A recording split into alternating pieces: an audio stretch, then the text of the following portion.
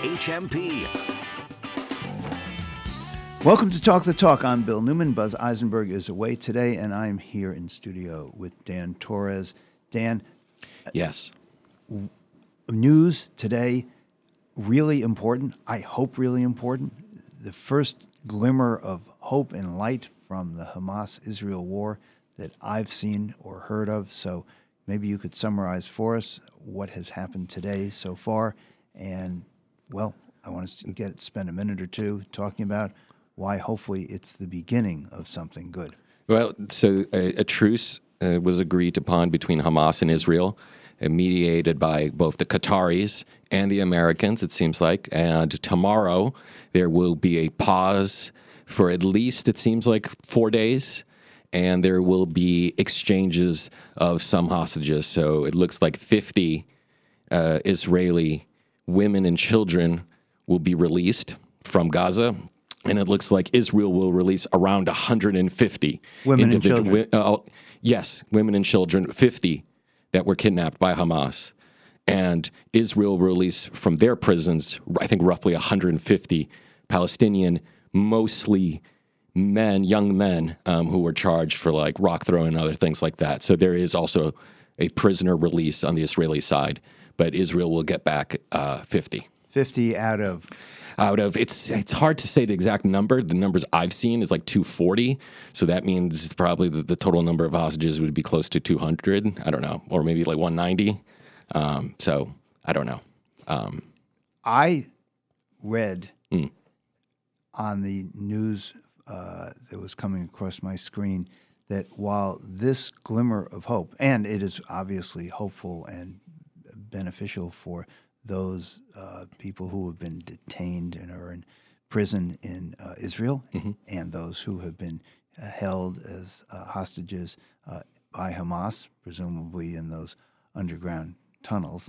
At the same time, Israel's Prime Minister Bibi Netanyahu has said the war is going to continue. Yes. To take little solace here. Yeah, so it seems like there's going to be a pause, though, for at least 4 days, it seems like. It could be 3 or 4 days. There is a potential for a 10-day pause, but it seems like that won't last from what I'm reading in the news, the extended pause. I also think aid will be getting into Gaza during this 3 or 4 days, which would be critical, I think, to save people's lives who've had been displaced from, I guess, northern Gaza into southern Gaza. So it looks like, at least for the next couple days, good things. But you'll never know what will happen by the end of the week. It's like the war could restart, and it seems likely it will. But who knows? During this pause, maybe there's new negotiations happening. Maybe there's more conversations, more diplomacy happening on all sides to come to some new agreement. You know, Dan Torres, you mentioned the diplomatic effort that has led to this exchange of prisoners. What I found fascinating one of the things I found fascinating was the way in which it came about, because the United States doesn't talk to Hamas. Israel doesn't talk to Hamas. So you couldn't have the usual kind of shuttle diplomacy, because this diplomatic stalemate, which is understandable. The United States is not negotiating with a terrorist organization, although of course we do all the time when it fits our goals.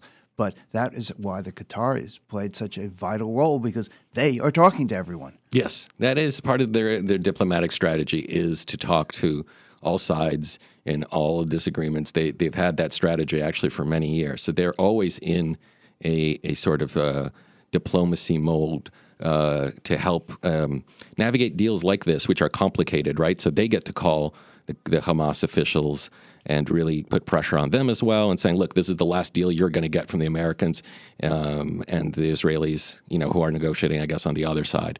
And so, yeah, the Qataris have played a role. And the U.S. has, I believe, bases in Qatar, and it's really actually a strategic interest of the United States. So the Qataris are some sort of like a mediating force, I guess, in these very difficult diplomatic times. So, Dan Torres, perhaps you could help me understand this, something I really don't. Why now? what has happened in the last day or 2 or 3 that makes this possible that wasn't possible 2 or 3 weeks or longer ago? From what I've been reading, is that really the families in Israel have been putting a lot of political pressure. There's been a lot of protests inside Israel demanding that more be done for the release of their families from those who were taken to Gaza by Hamas. So that, I think, is just an intense pressure being put on Netanyahu to make a deal. And so he brought in his cabinet and he said, look, this is the deal. This is what's going to happen. And it seems like the war cabinet has agreed to this agreement, at least for the next 3 or 4 days. So why isn't there more pressure now to bring the rest of the hostages home? Well, I think it's a start that it's being women and children. And I think the goal would be ultimately that. But, if you're going to want all the release of all the hostages, then, Hamas is going to want something in exchange for that. And it's like, that's what they're maybe building towards, but that's not where they are right now. And bigger and more. And bigger and more. And Israel would have to release probably, maybe hundreds, if not thousands, of Palestinians in Israeli jails. So that would be a more difficult negotiation. Yeah, because to me, it makes a lot of sense in terms of tactics. And I hate to even articulate this, but I think it's reality. Those hostages are really, really good bargaining chips for Hamas. Yeah, agreed that they are. From a strategic perspective, yeah, absolutely. It puts a lot of internal pressure on the government to have to negotiate and find a deal. And so seems that there is one. It has been agreed to. Things could happen between now and tomorrow. It begins tomorrow, Thursday. And between now and then? Who knows? So far the agreement has been made, so it seems like it will happen. Yeah, and I was about to reflect on, between now and then, there may be a lot of shooting and bombing and killing. Yeah, very true. Dan, I have no good segue to the guest I want to introduce now. So let's do this. Let's come back, and when we do, we're going to talk to Gabrielle Hamel, who is from GLAAD, Gay and Lesbian Advocates and Defenders. We wanted you to know about GLAAD's new outreach that I think is so important to the community, to the LGBTQ community. We're going to do that right after this. You're listening to Talk the Talk with Bill Newman and Buzz Eisenberg. Do you know what's happening this Friday at 9 a.m.? Is this week's Shop Friday local? Burgers and fries? Correct! They go on sale this Friday at 9 a.m. Full value gift certificates, and you save 30%. Local. Burgers and fries. Spiked milkshakes and more. On the corner in downtown Northampton and on the main drag in Keene. Get ready to save 30% beginning Friday at 9 a.m. The Shop 30 store at WHMP.com. You're a nonprofit doing good work in the community. You want to let people know? That's easy. Talk to Hannah. Tell her you want to have a PSA on WHMP. If you're a community nonprofit, WHMP helps you communicate. Have an event? Need donations? Volunteers? Talk to Hannah. She'll help you craft a message and we'll run it at no cost. Hi, it's Hannah. Email me at hward@whmp.com or call me at 586-7400. WHMP News, Information, and the Arts, and messages from community nonprofits. Reading is one of life's great pleasures. Having a community bookstore makes it even better. Broadside Bookshop is a community-minded, woman-owned, independent bookstore in downtown Northampton, where you can browse to your heart's content. For book lovers, Broadside is home away from home. You can order virtually any book on the Broadside website and pick it up at the store or have it sent to your door. Do you love books? You'll love Broadside Bookshop. Franklin County has a vibrant history of farming. At the Franklin County House of Correction, we bring that history to life with education and vocational programs around farming and gardening. Incarcerated men and women learn to work an active organic garden. Best of all, what they harvest, they send home to help support and feed their families. This is Sheriff Chris Donnellan, and I can't think of better therapy than farming and feeding your family. That's the history of Franklin County, and we honor it at the Sheriff's Office every day. You're listening to Talk the Talk with Bill Newman and Buzz Eisenberg, WHMP. We welcome to the show Gabrielle Hamel, who is the Public Information Officer for GLAD, Gay and Lesbian Advocates and Defenders, also known as the LGBTQ Legal Advocates and Defenders. We are so pleased you could be with us, Gabrielle, today, because I'm really interested to find out about this outreach that GLAD has initiated. I don't think it's a new program per se, but GLAD is running a series of ads and outreach on the Northampton Radio Group stations and other places as well. And it, in some ways, makes me feel great. GLAD is doing this. This is fabulous. On the other hand, it reminds me a little bit of the food bank here in Western Massachusetts that has just reopened. Has just opened a new facility 3 times as large as its previous facility. One hand, yes, we're distributing all this food that's needed. And oh my God, all this food is needed. I mean, it strikes me both ways. So GLAD is doing something really important, and yet it was also a reflection of this outreach is really needed. Here we are in 2023. So would you be kind enough to share with us what GLAD is doing and why it's doing it? Yes, thank you so much for having me, Bill. So GLAD, which as you said is GLBTQ Legal Advocates and Defenders, we're a legal advocacy organization in New England. We work with folks who have are living with HIV and folks in the LGBTQ plus communities. And GLAD Answers, which is the program I run, is a legal helpline. So when folks within the community are facing discrimination, have legal questions, they reach out to us for legal resources, attorney referrals, and information about the law. All right. What is it that is necessary? Why is this? It's an important program. GLAD is putting a lot of time, effort, and money into it. What's the necessity? What is the unmet need that GLAD sees that is trying to be remedied or alleviated or ameliorated with this program? Yeah, that's a great question. It's kind of twofold. So on one hand, part of it is just getting this information out to people that might not know about it.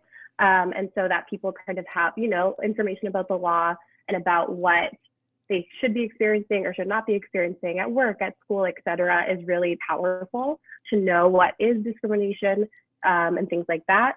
On the other hand, we also want to hear from people that are facing discrimination or being treated unjustly at work, at school, public accommodations, so that we can help kind of remedy and create new laws via impact litigation to help these people.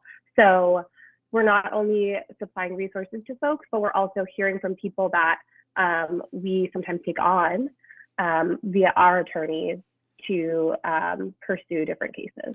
Now, this is a hotline number. I guess since we're talking about it, you should share it. That would be a good start. Yeah, so we actually hear from people via calls, emails, online intakes, and regular mail as well. So probably the easiest way to get our contact information is on our website, gladanswers.org, which is GLADANSWERS.org. And you can do an online intake, email us from there, etc. If you're looking to call, our phone number is 800-455-GLAD. Is the hotline at all involved still with medical issues for persons who are suffering from AIDS? Yeah, so I'll tell you about all the people we hear from. We take really any phone calls. If you have any question, you're a part of those communities, reach out to us. We'll help as much as we can. The most frequent calls we're getting right now are from people facing discrimination at work due to LGBTQ status. Kids who are being bullied at school because of their identities, people who are looking to access PrEP, which is an HIV prevention medication, transgender people whose medical insurance is denying coverage for healthcare, incarcerated people who are experiencing mistreatment because they're LGBTQ+, as well as queer parents who are looking to grow their families. Those are kind of the most common calls we're getting. Could you please go back, Gabrielle Hamel, to the AIDS question? I would like to know, I think listeners would be interested to know, has AIDS, this is going to sound like a stupid question, but has AIDS for the most part been eradicated, or is it still an enormous threat to the LGBTQ community? Well, I'm definitely not a medical personnel, so I can't fully say that's been eradicated, but I will say that's not a common call we get. The most common is like access to PrEP, which is the HIV prevention medication. We don't hear from too many people who are suffering with HIV or AIDS, but it is occasional. Could you give us an example of the type of call that GLAAD receives? Obviously not going into names or identifying information, but what kind of discrimination is the most typical, if that's a fair question, or at least give us an example? Sure, that's an interesting question. I mean, I guess a really big one that I can talk about, we just filed a brief in New Hampshire about like this type of situation where an employee is not getting their medical insurance is not covering different types of care, often related to like transition or hormonal care. That can be a really big one. And in many states, that's illegal to not cover it. So that's a big one. Other forms of discrimination, oftentimes it's harassment between one coworker and another at the workplace. Then if, maybe it's about being in a queer relationship or something of that sort, or the perception that someone is gay, they get made fun of, that employee that's being harassed reports it, and then they're retaliated against. That's pretty like a common scenario. And then you can add in kind of, the more specific factors. GLAAD's main office is in Boston. Does the organization function mostly in Massachusetts, throughout New England, across the country? What's the reach? Yeah, that's a great question. So we work mainly throughout New England. Occasionally, when there's a need, we will take on a national matter outside of New England. But that's really why we're here, to share more about what GLAAD is doing so that we can reach more folks in New England specifically. We hear mostly from people in Massachusetts, which makes sense because of where our office is, and Massachusetts has the biggest population of LGBTQ people in New England. But we're trying to reach folks really outside of kind of the Metro Boston area as well. Now, GLBTQ Legal Advocates and Defenders, it sounds very much like a legal organization and a legally focused organization. Is that different from GLAAD's history, which I think was a large umbrella kind of advocacy organization on all sorts of issues? And I understand GLAAD takes them on as legal issues, but is that a change over the history of the organization?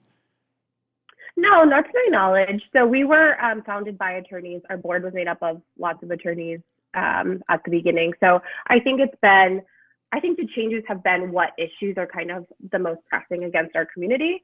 But since our inception in 1978, we've been mainly a legal organization. Yeah, and we also do public policy work. In terms of advocacy at the legislature, educational and efforts in that sort of effort. Let me note one thing. I want to really thank GLAAD, now LGBTQ Legal Advocates and Defenders. About 1 million years ago, my law partner and I, Wendy Sibison, were counsel on a case called Bizio versus Patnow, which is the first lesbian custody case to go before any state's highest court, which is the Massachusetts Supreme Judicial Court. And GLAAD filed a really, really helpful brief in that case.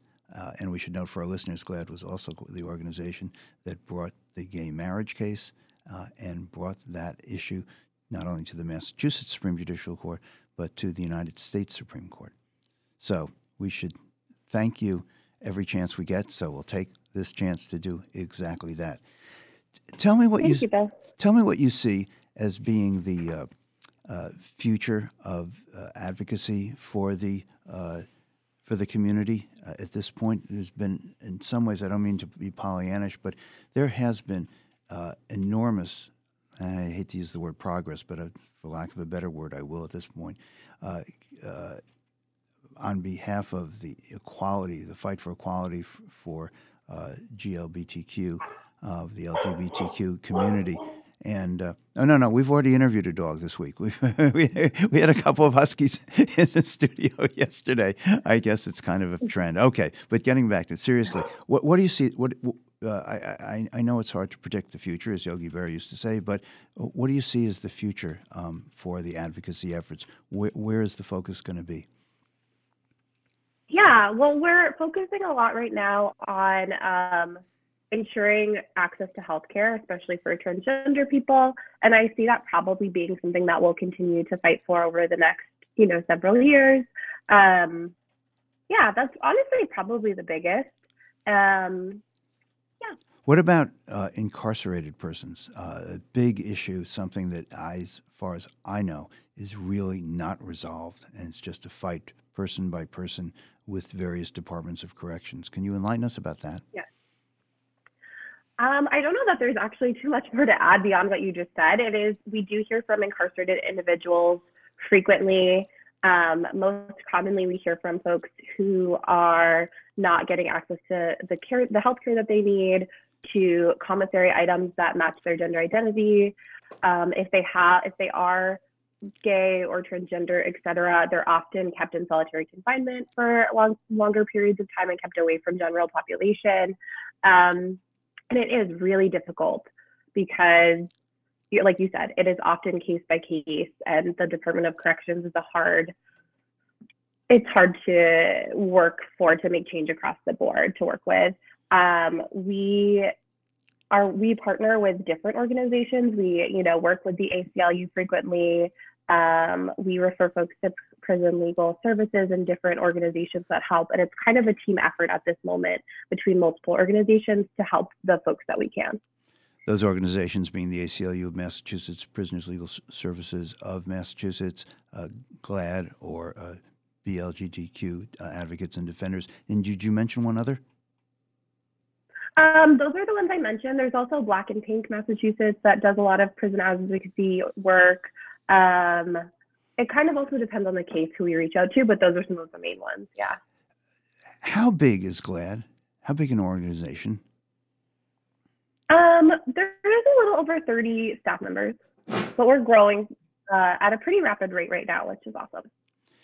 Well, it's the yin and the yang of it. In some ways, they say, yes, congratulations, you're growing, you're fighting, you're doing more, you have more resources, you have more people, you can accomplish more, great. And yet, here we are, it's 2023, and you're needed more than ever. How is that possible? Yeah, that's a good question. I don't have the answer. And I always say working here is the best because I hear about all the great things that are happening in the community. And it's also disheartening because you learn about all of the bad things that are happening to our community. We are speaking with Gabrielle Hamel, who is the Public Information Officer for GLAD. I would appreciate it if you, I don't mean to be Pollyannish, and you can say, no, I don't want to do this. That's an okay answer, really, promise. But it is Thanksgiving week, and it is, of course, many people would note a National Day of Mourning as well on this Thanksgiving. Mm-hmm. But I'm wondering if you have some thoughts about Thanksgiving and the community that you represent and fight for every day. Can you elaborate a little bit more on what you're asking? Sure. I'm wondering if there's an intersection. If it is a time to give thanks, or if it is a time to be mourning. Well, I guess that's a personal answer for each individual. I guess in my view, it is definitely a day of mourning. I think it's important to recognize the displacement of Indigenous people, genocide that happened in the past and is still happening in places all over the world. And I also think it's okay to take time with your family or friends and loved ones to be thankful for what you do have. And I guess in my personal view, in order to be able to give that thanks, spend that time with loved ones, you should also be recognizing the negative of what's going on. And I think that's probably true in most things in life. There's both and.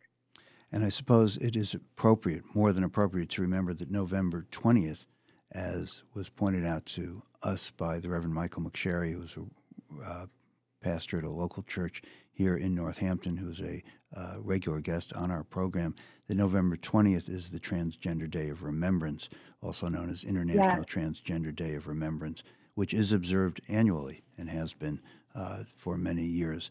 And I guess that is a sobering fact that we should spend a moment on as well. Yeah. Thank you for bringing that up. In the U.S., transgender individuals experience a high rate of homicide annually, especially feminine people of color, so transgender Black women, brown women. And one thing that GLAAD actually does for the transgender community that I would love to mention, we offered the Transgender ID Project, which started in 2016. It's a resource for trans folks in New England.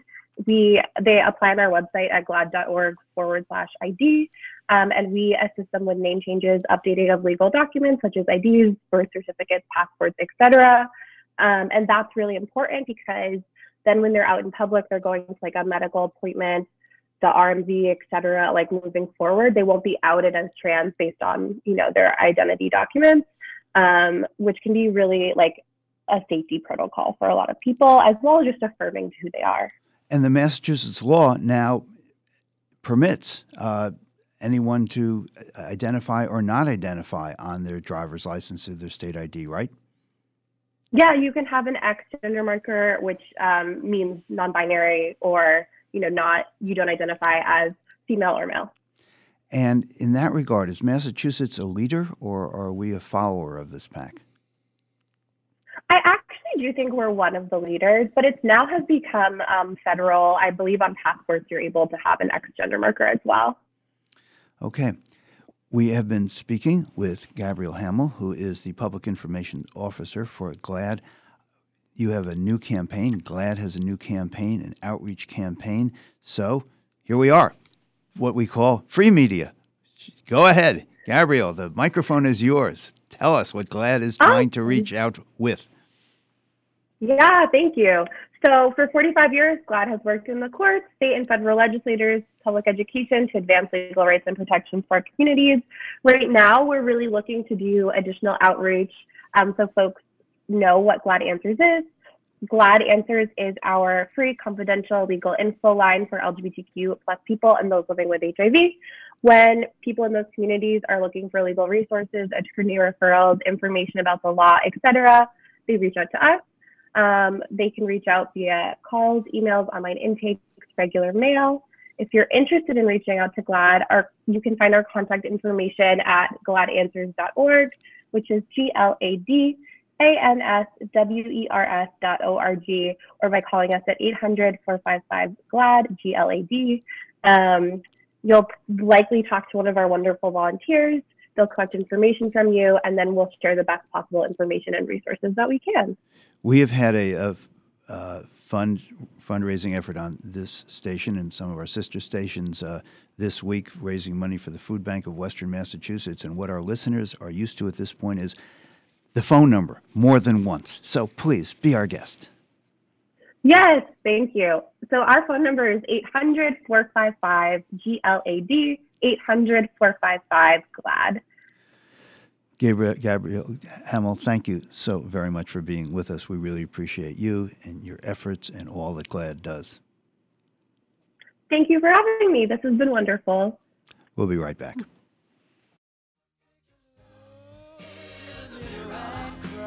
Lord, what you doing to me? I spent all my years in believing you, but I just can't get no relief. Lord, somebody, ooh, somebody, can anybody find me somebody to love? This is Talk the Talk with Bill Newman and Buzz Eisenberg. For WHMP News, I'm Jess Tyler. The cities of Northampton and East Hampton will receive a combined $5 million from the state as part of efforts to decarbonize affordable housing and make it sustainable. The money is part of the first round of the Affordable Housing Deep Energy Retrofit Grant Program. $2 million will go to Valley Community Development Corp. for its plan to redevelop a former Northampton nursing home on Bridge Road into 60 affordable apartments. In East Hampton, another $3 million will go to Beacon Communities Development for the Treehouse Community Project. A civil lawsuit has been filed by Eric Granger of Munson, a minority shareholder of Treehouse Brewing Co. alleging 2 majority shareholders in the company are paid excessive salaries and secretly invested in real estate. Treehouse co-founders Nathan Lanier and Damian Goodrow have been accused of withholding financial information from Grainger. Grainger has been deprived of real financial benefit, according to the lawsuit, from the growing company. The 14th annual March for the Food Bank of Western Massachusetts ended in Greenfield yesterday, having raised $458,000. Here's Senator Jo Comerford on why she joined the march. I march because I believe in the work of the Food Bank of Western Massachusetts and the other food banks across the Commonwealth, meeting the immediate demands of hunger and food insecurity of our neighbors. Governor Maura Healey met marchers at the finish line in Greenfield. We're going to do everything we can as an administration to address food insecurity in this state. Nobody should be hungry in this state. The money raised will help provide 1.5 million meals to people in need. We had some showers this morning. They are starting to calm down as we get closer to the afternoon. We're going to be seeing some highs mainly in the mid to high 40s evening. Thankfully, temperatures are going to cool down as it's going to be mostly cloudy with no rain. Temperatures mainly in the mid to high 30s. And Thanksgiving is going to be a lovely sunny day with temperatures in the high 40s. I'm Jack Way with the 22 News Storm Team on 101.5 WHMP. The Western Mass Business Show with local dynamo Tara Brewster, Saturdays at 11 and Sundays at 2, only on WHMP. Brought to you by Business West. The vital business news in Western Mass is in Business West. The Western Mass Business Show with Tara Brewster, WHMP.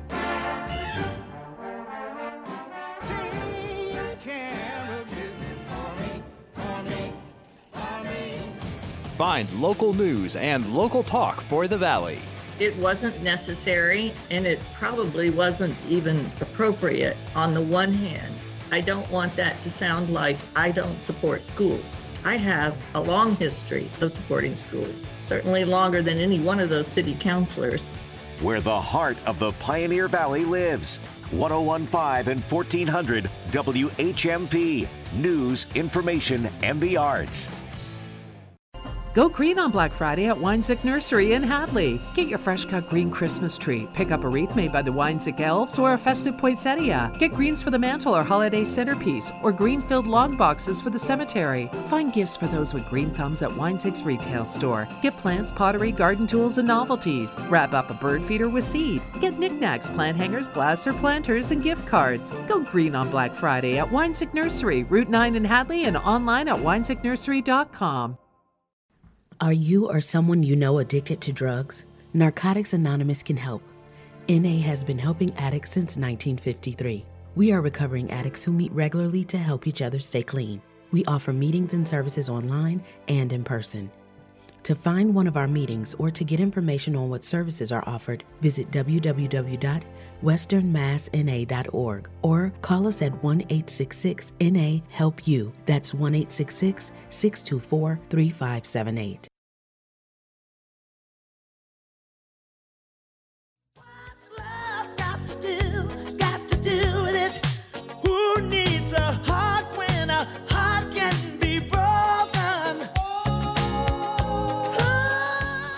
Welcome back to Talk the Talk. This is our segment Sex Matters with our show's resident sexologist, sex educator, Dr. Jane Fleishman, and the appropriate walk-up music for Dr. Fleishman today because our topic is, as I understand it, desire.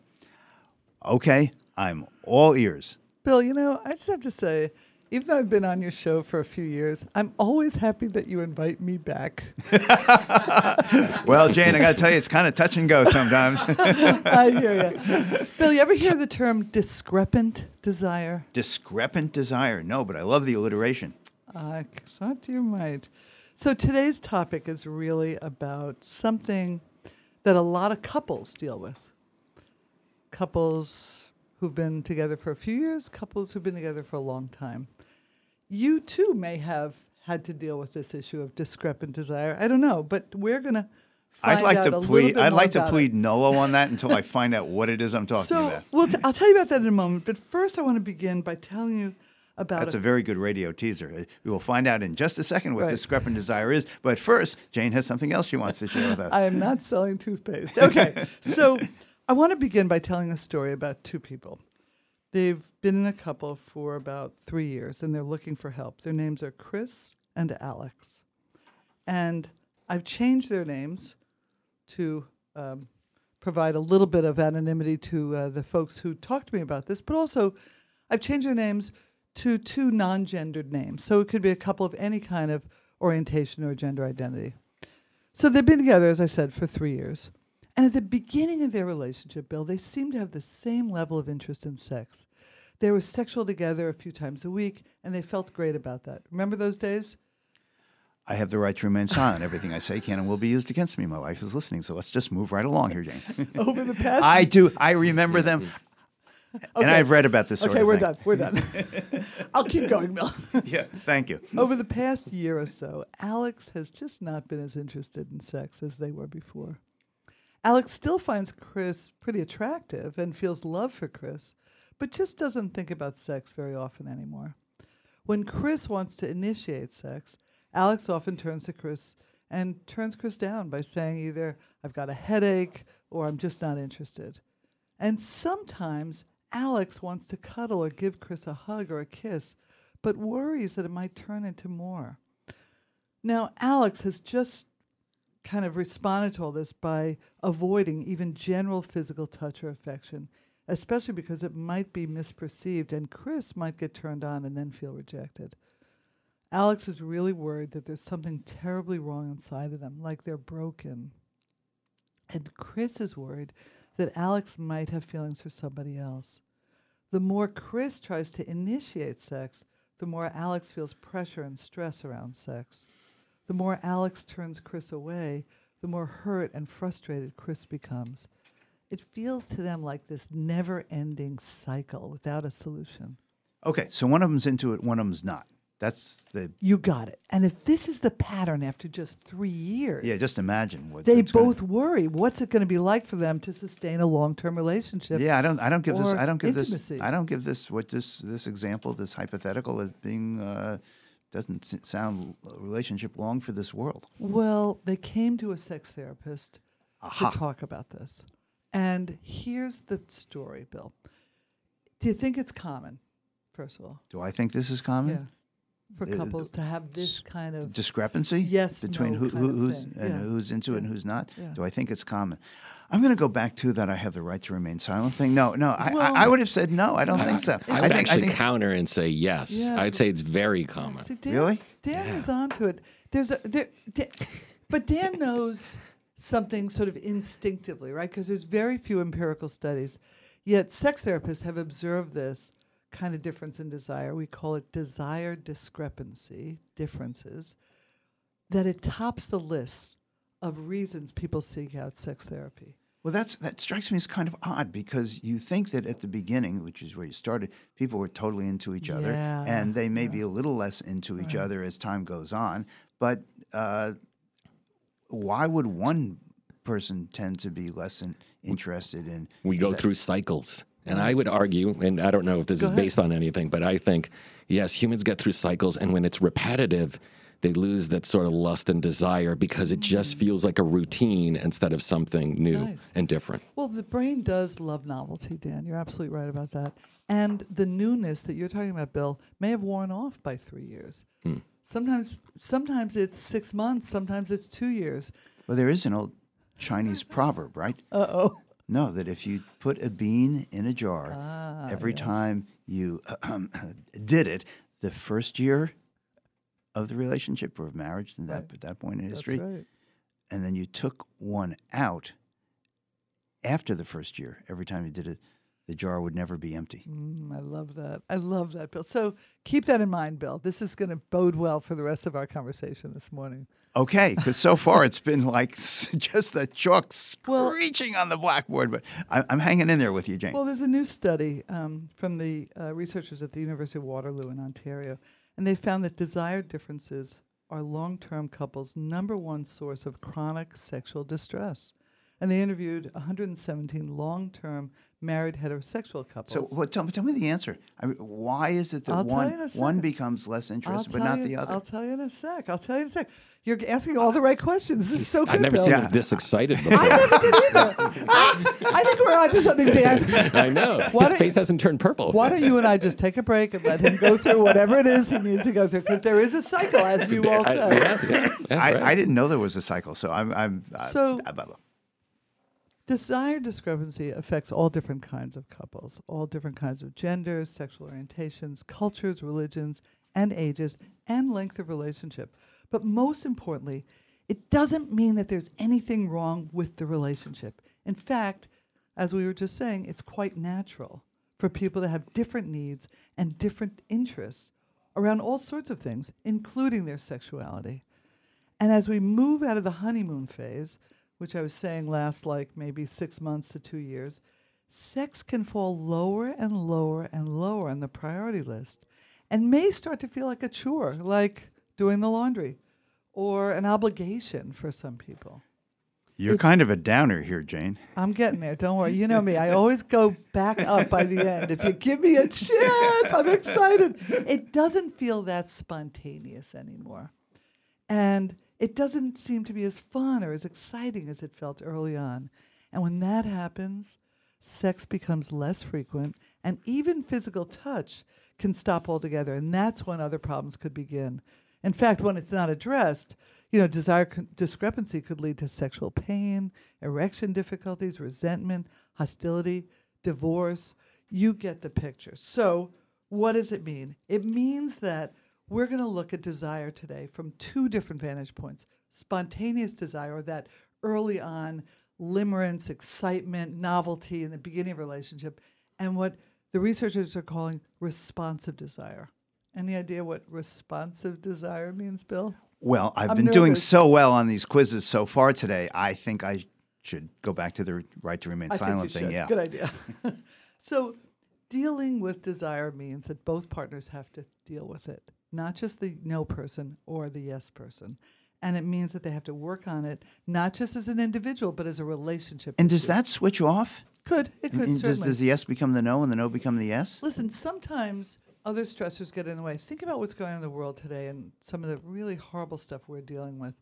And those stressors can put a damper on someone's desire to even enjoy an idea about sexual encounter. And because individuals are, how to put this, individual, how those events may affect one member of a couple, it could be vastly different than the effect on the other. Totally, and it could bring up past events or traumas that they thought they had dealt with in the past, that kind of thing.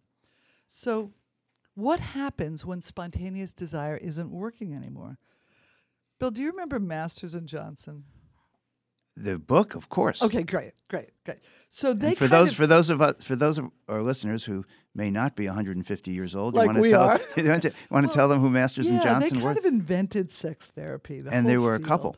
They were a couple. She was, working in the lab, and he was Dr. Bill Masters, and she was Virginia Johnson. But together, their model of human sexual response from 1966 is the most commonly one referred to. You start with physical excitement and arousal, things like genital swelling, lubrication, erection. It was all in the body. But then, did you ever hear of Helen Singer Kaplan? This is where Buzz would have said, yes, of course, I've studied her. I wrote her biography. Buzz, if you're listening, I wish you were here today. In 1979, she sort of added a new dimension.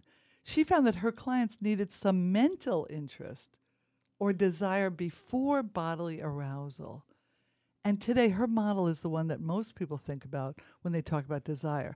But then, in 2000, a very cool physician with a focus on sexual medicine, Dr. Rosemary Bassan, gave us a whole new look at understanding sexual response. She introduced this idea of what might happen with responsive desire. She found that for many people, sexual desire is an outcome of physiology or physiological arousal. What she meant was that interest in sex doesn't just come out of nowhere and then lead to physical arousal. So like if you're in your teens or 20s or 30s, spontaneous desire is yours. It's your gambit. It's very, very easy to imagine. And this problem of desire discrepancy may not be as common. But my focus has found that people in long-term relationships or people in their later years, like you and I, Bill, 60s, 70s, even older than us, chances are they've dealt with differences in desire, and it's traded off between the two. And the answer is, Dr. Fleishman? The answer is begin everything by remembering you are responsible for your own pleasure. You are the expert of your own body. Intercourse may not be the goal for everyone. There's no one-size-fits-all approach. Use what works for you. And remember that consent is the key. Begin by stimulus that might be responsive to other kinds of senses. We have been speaking with Dr. Jane Fleishman. She is our show's resident sexologist. This has been Sex Matters with Dr. Jane Fleishman. We'll be right back.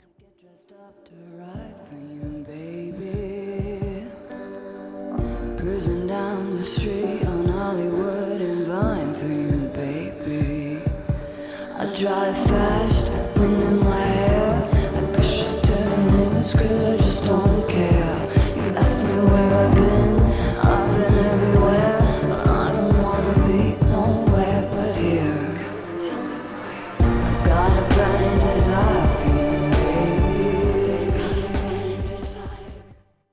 More Talk the Talk with Bill Newman and Buzz Eisenberg coming up right here on WHMP.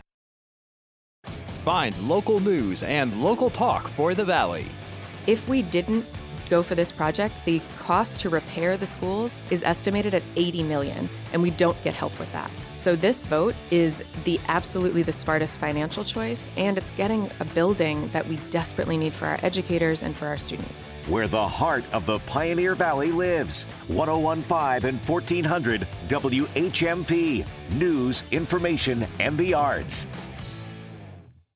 What's cooking at River Valley Co-op? Here's avid eater, grocery shopper, and co-op member Bill Newman. The Co-op's kitchen is always stirring things up. Get ready-to-go meals, sandwiches, salads, pizza, burritos. Get help with holiday parties and dinners. Let's bake. The Co-op has all your baking essentials like ground up flour and grains, stone milled in Holyoke. Put a little oven in the oven. Breads and brownies, cookies and cake. Let your creative inspiration flow. River Valley Co-op, wild about local. Everyone is welcome. Massachusetts football returns to McGuirk Alumni Stadium for the last time this season this Saturday. It's UMass and UConn at noon. And as a show of appreciation, you'll enjoy an in-stadium fan fest when the gates open, including a cash bar, DJ, games, and a lot more. UMass will also celebrate their graduating class and their contributions to the UMass football program. Catch the Minutemen this Saturday at noon as they take on UConn. Get your tickets online at umassathletics.com/tickets. Let's experience fitness together. Hi, this is Jessica, and at Fitness Together, we offer personal trainers and customized workouts either in studio or virtually. Located in Northampton and Amherst, we're here to help you reach your goals, be it weight loss, recovery and rehab, improving health, or simply living well. Getting fit, you'll have the energy to do what you love. Visit us at Fitness Together, Amherst, or Northampton, and become a part of our community today. Fitness Together, your journey to wellness starts with us.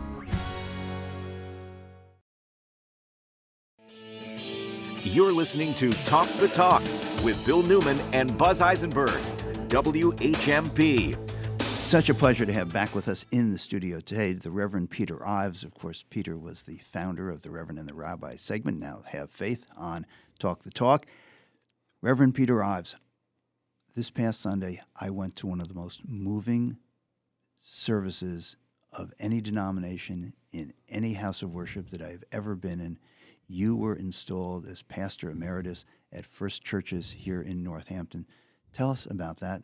Tell us about this honor and this privilege that has been bestowed on you. Thank you, Bill. I'm so glad you were there with Dale, and I really treasure when you do come.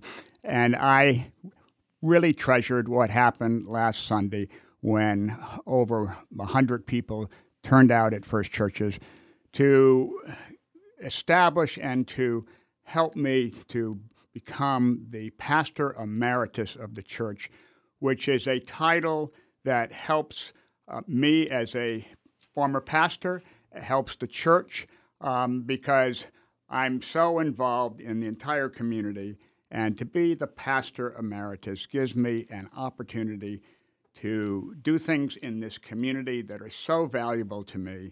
And when Sarah, our pastor, pronounced me as pastor emeritus, it gave me a way of demonstrating to the entire community how much the First Churches has meant to me over the years, and all the possibilities of what one can do as a pastor at First Churches, which stands right at the center of the community, is there all the time, and very much needed with being in the forefront of downtown Northampton. Now, Reverend Peter Ives, you were the pastor at First Churches for many years. That's right. And then in accord with the tenets of the religion, you, like many mainstream Protestant religions, could not be the pastor or not have that leadership role in First Churches. And yet you have maintained this presence in the community. You are a force in this community, a force for good and understanding and righteousness. I'm wondering, when you look back at your career as a pastor, including your 2 decades, I think, at First Churches, what do you take the most pride in? What do you look back and say, oh, I'm so glad we did, and for you, it often is we, the community, did that? Because I'm, again, Bill, always have been right at the center of the community. I'm right down the road from the mayor's office. I am always available when there's a problem out on the streets of Northampton. I spend a lot of time with street people here in this city. Many of them know me very well. And so all of this opportunity that I'm given as pastor emeritus and as a pastor in this community is enormously, enormously helpful to everything I believe in, Bill, everything I believe in, and that is that a city like Northampton needs someone who is a community-like minister that reaches out to everyone, and that includes the people who are from other faiths as well. And what I have liked so much is working with you, Bill, because you represent the other faiths in this community, and you do this so well. And I can't thank you enough for the role that you play. Israel is very important to me, but Rabbi Justin David is very important with me, because I've been to Israel. I've seen Kibbutz Re'im. I know what's going on in Israel well, and so I'm so proud that I can be part of that community and part of the Christian community, and that means a lot to me. And one more thing, Bill, you mean a lot to me. You, over these years, 13 years and more, have been so important to my life, to my family's life, and you have played a role that has been so important to our entire community, but especially to my family and to me. I love you, Reverend Peter Ives.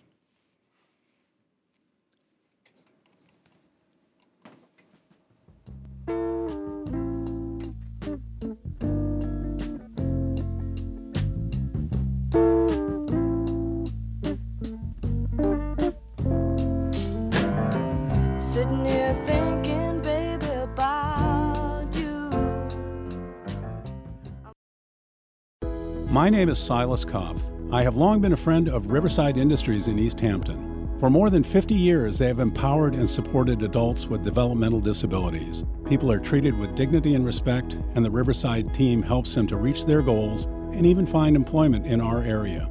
You may not realize it, but you encounter people every day in our community that receive training and support from Riverside Industries.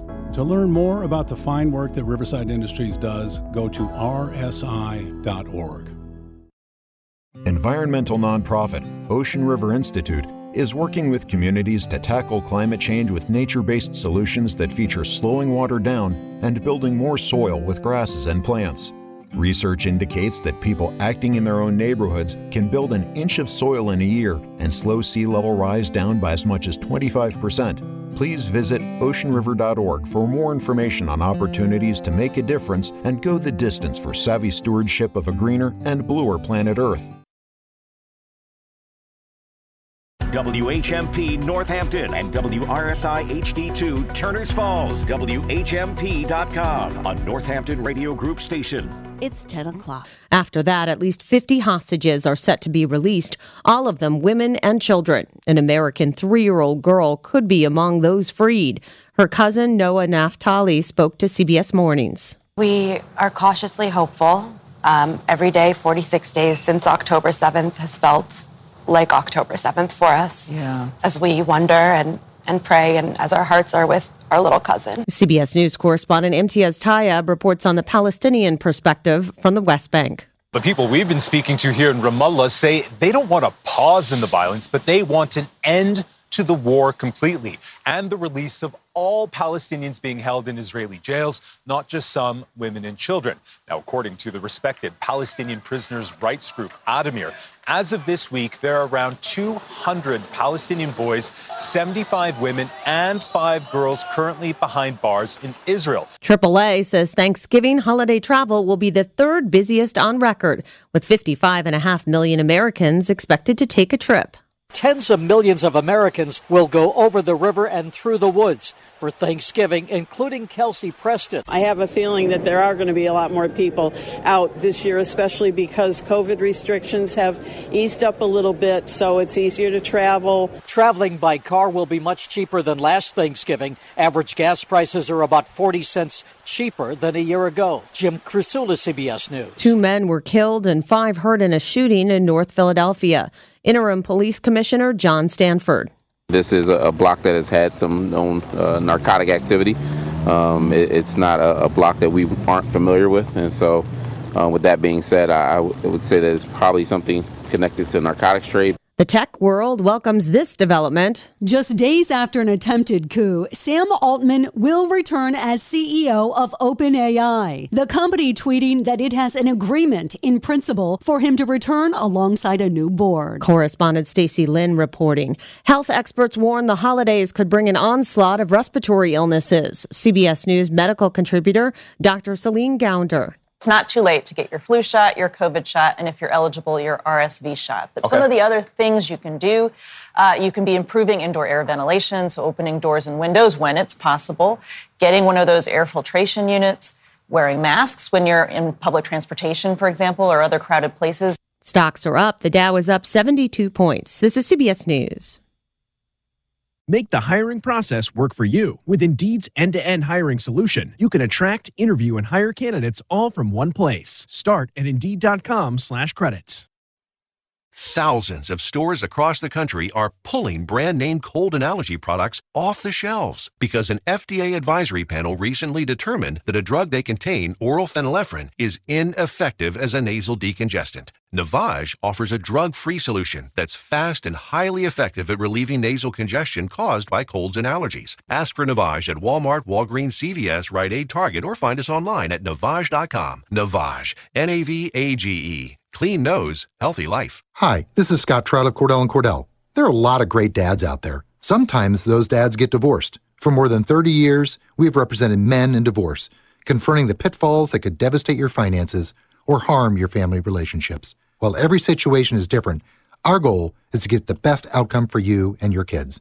Visit CordellCordell.com to take the first step. Schedule an appointment with one of Cordell & Cordell's Boston area attorneys. 10 Cabot Road, Suite 210, Medford, Massachusetts, 02155. Today marks 45 years since one of the most famous Thanksgiving shows in TV history. CBS News correspondent Peter King takes a look back. It was 1978 and a new CBS. For WHMP News, I'm Jess Tyler. The cities of Northampton and East Hampton will receive a combined $5 million from the state as part of efforts to decarbonize affordable housing and make it sustainable. The money is part of the first round of the Affordable Housing Deep Energy Retrofit Grant Program. $2 million will go to Valley Community Development Corp. for its plan to redevelop a former Northampton nursing home on Bridge Road into 60 affordable apartments. In East Hampton, another $3 million will go to Beacon Communities Development for the Treehouse Community Project. A civil lawsuit has been filed by Eric Granger of Munson, a minority shareholder of Treehouse Brewing Co., alleging two majority shareholders in the company are paid excessive salaries and secretly invested in real estate. Treehouse co-founders Nathan Lanier and Damian Goodrow have been accused of withholding financial information from Granger. Granger has been deprived of real financial benefit, according to the lawsuit, from the growing company. The 14th annual March for the Food Bank of Western Massachusetts ended in Greenfield yesterday, having raised $458,000. Here's Senator Jo Comerford on why she joined the march. I march because I believe in the work of the Food Bank of Western Massachusetts and the other food banks across the Commonwealth, meeting the immediate demands of hunger and food insecurity of our neighbors. Governor Maura Healey met marchers at the finish line in Greenfield. We're going to do everything we can as an administration to address food insecurity in this state. Nobody should be hungry in this state. The money raised will help provide 1.5 million meals to people in need. We had some showers this morning. They are starting to calm down as we get closer to the afternoon. We're going to be seeing some highs mainly in the mid to high 40s evening. Thankfully, temperatures are going to cool down as it's going to be mostly cloudy with no rain. Temperatures mainly in the mid to high 30s. And Thanksgiving is going to be a lovely sunny day with temperatures in the high 40s. I'm Jack Way with the 22 News Storm Team on 101.5 WHMP. This is Talk the Talk with Bill Newman and Buzz Eisenberg on WHMP. We welcome back to our studio attorney Luke Ryan, who is a partner in the prestigious law firm here in Northampton, now called Sasson, Turnbull, Ryan, and Hoos. David Hoos, of course, is as famous, although it's getting pretty close here, Luke Ryan.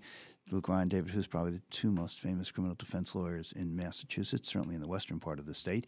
And we also have with us Bill Tuman, who is the founder and head instructor at River Valley Taekwondo. And they are with us because we want you to know about this fascinating case that will be argued before the Massachusetts Supreme Judicial Court a week from Monday, December 4th.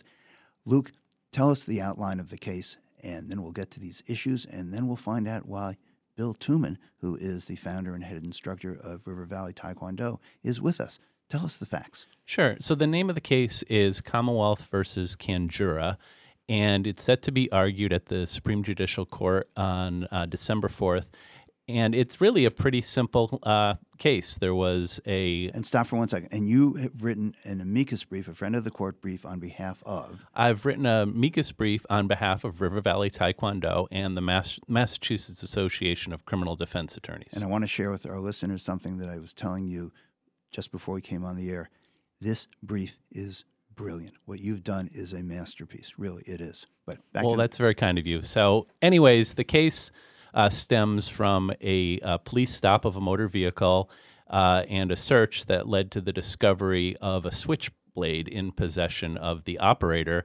And under Massachusetts General Laws, Chapter 269, Section 10B, it is illegal in the Commonwealth of Massachusetts to carry a switchblade on your person or in your motor vehicle.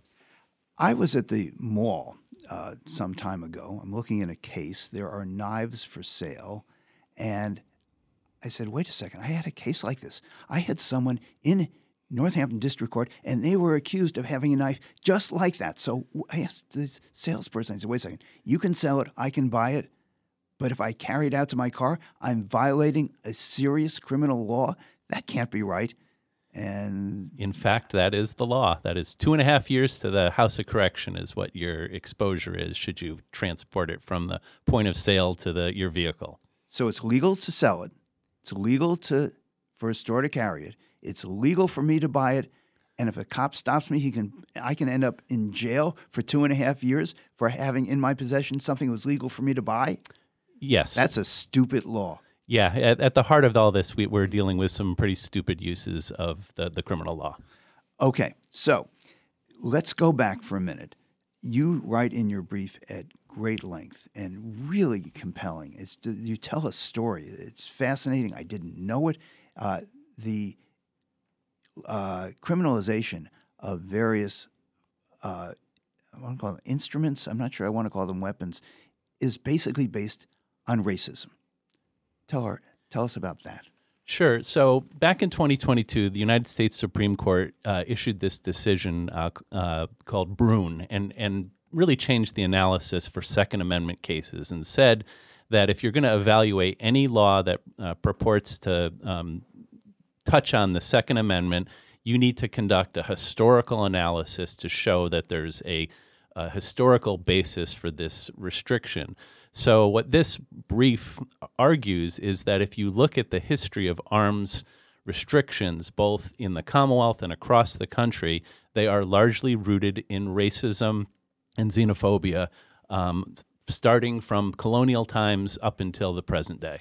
Tell us more about the details about that. I was fascinated to read about it. It's a history I did not know. Sure. So colonial times and founding era, all across the colonies into the new United States, different states and colonies passed laws prohibiting the possession, sale of any arms, and arms would include guns, knives, canes, dogs to Native Americans or black people, both who were enslaved and who were free black people. And that was really like the biggest and most pervasive restriction on arms throughout the early Americas. So, to summarize, and tell me if I do this poorly, what the law, writ large, tried to accomplish is to make sure that marginalized people who had reason to be angry, to feel oppressed, should not have weapons, lest they somehow use them against those who are oppressing them. Correct. And those were facially part of the law themselves. They identified marginalized, disenfranchised, vulnerable people for exclusion from what every other colonist, new citizen of a new country had the right to do, which was to carry certain things on them for their self-defense. Now, I just brilliantly characterized this law as stupid, but I think that's quite accurate, actually. And I was struck in your brief, Luke Ryan, by the fact you included that carrying nunchucks, we can talk about that in just a second, carrying them in Massachusetts, you can go to jail for quite a long time just for carrying them. And what makes Massachusetts different, why is Massachusetts different from all other states? Because 49 other states say it's not a crime, but here it's a crime. Let me turn, if I might, for a few moments anyway, to Bill Tuman, who is the founder and head instructor for River Valley Taekwondo. Why does that law affect you? Why does it affect practitioners of Taekwondo? And in answering that, give us an explanation, if you would, please. What is Taekwondo? Well, I'll start with the easy one. Taekwondo is a Korean martial art that is similar to karate from Okinawa in Japan or Kung Fu from China in that it uses percussive style techniques, punches, kicks, blocks, to defend a person with empty hands, open hands with no weapons, in other words. And Taekwondo and those other martial arts that I cited are often complemented by practice with weapons. And so to answer your larger question, these laws have the unintended consequences of keeping people from practicing these enhancements and are interesting pursuits that have a cultural aspect and, to my mind, are harmless in our society. And it just keeps people from practicing those in a legitimate way. They have to travel to neighboring states. They have to do it in their basement away from the windows, or just go to strange lengths to practice things that it's a stretch to imagine that they could be harmful to the general populace. Now, are nunchucks, are they illegal to possess in Massachusetts? Or like the knife, you can possess them, you just can't actually possess them from someplace where you might get caught having them? I defer on all issues of law to Luke, but I see him nodding, so it sounds like it's probably similar to the knife situation that you described. Luke? Yes, that's correct. Okay. So, let me go back one second, if I might, back to Bill Tuman. River Valley Taekwondo, where is it? We're in Florence, just up from that little plaza that has the Great Wall Restaurant and Masa Mexicana, and we are in a former elementary school building. It's the big brick building that has these great windows that face the road, and we've been there since 2015. Let me go back to Luke Ryan, Attorney Luke Ryan, who has written the amicus brief, and again, it is brilliant. You should do yourself a favor. I know most people will think that legal writing is not what they want to spend their time on. This reads, it just reads. It's just a great story that you tell in this brief, Luke. I'd like to know a bit more about what it is that you hope to see come from the Supreme Judicial Court when the decision is rendered after the argument. It won't be rendered that day, but some months after the argument, which will be a week from Monday on December 4th. What do you hope the Supreme Judicial Court to rule? Well, my hope is that the court can take this direction from the United States Supreme Court and look at the way in which our laws have been influenced by are rooted in white supremacy. As I was kind of telling the story of the evolution. Right, and you talked about the anti-Italian bias, the anti-people of color bias. Marginalized groups have been targeted by these laws to see that they don't have weapons, even if they make no sense and even if they are enforced in a totally discriminatory manner. Tell us more about that. Right. So I think I started by talking about this early history of weapons restrictions, which in the text of the law singled out these groups. With the passage of the 14th Amendment in the wake of the Civil War, that became illegal. It was the Equal Protection Clause, and the 14th Amendment says you can't do that anymore. And so what essentially happened in the South, as the legislatures down there decided what we're going to do is we're going to pass these laws that apply to everybody. We're only going to enforce them against certain groups that we don't want to have weapons. So that was like the next stage that took place, where they passed laws prohibiting the carrying of firearms, but they only enforced them against people of color. The other thing that they did was they looked at particular weapons that were associated with particular groups. So the biggest one that I get into the brief is the stiletto, which was believed to be something that Italian Americans possessed. And in the kind of nativist parts of the country, they looked to the South and how they were dealing with the problem of keeping firearms and other weapons away from the black population. And they said, look, we can do the same thing. We can basically outlaw these weapons that are associated with this new group coming in from Europe that we don't like, and essentially have a facially neutral law that doesn't single them out, but by focusing on this weapon, we can accomplish our objective of taking this politically powerless group and subjecting them to criminal penalties in ways that won't apply to the larger white population. And not only politically powerless, but people who were viewed as not white. Correct. Right. There's one of the articles I cite in the brief was in the New York Times, and it's how Italians became white. And there's great scholarship on different ethnic groups, including the Irish, who their struggle to attain so-called white status was not something that happened when they arrived at Ellis Island. There were years and years where they were treated in a way that was definitely below the so-called native population. You mentioned the prohibition on stilettos. What is that kind of knife? It's to get really technical here, it's a long pointy knife that dates back to the 15th, 16th century that was used for piercing or getting around armor. And it was something that down in New Orleans in particular, as there was a big Italian population that arrived there after the Civil War, new Italian Americans for self-defense would often carry this weapon with them, and it just became associated with that group. Is it that different from a switchblade? And does one blade come out from the side, one blade come out from the front? Pardon my ignorance. It's different in the sense that it's a fixed blade. A switchblade is something you press a button and boom, the knife appears where it wasn't. A stiletto is something that is it's always there. It's not like a butterfly knife or a switchblade. So it's just a knife. Correct. But it's illegal.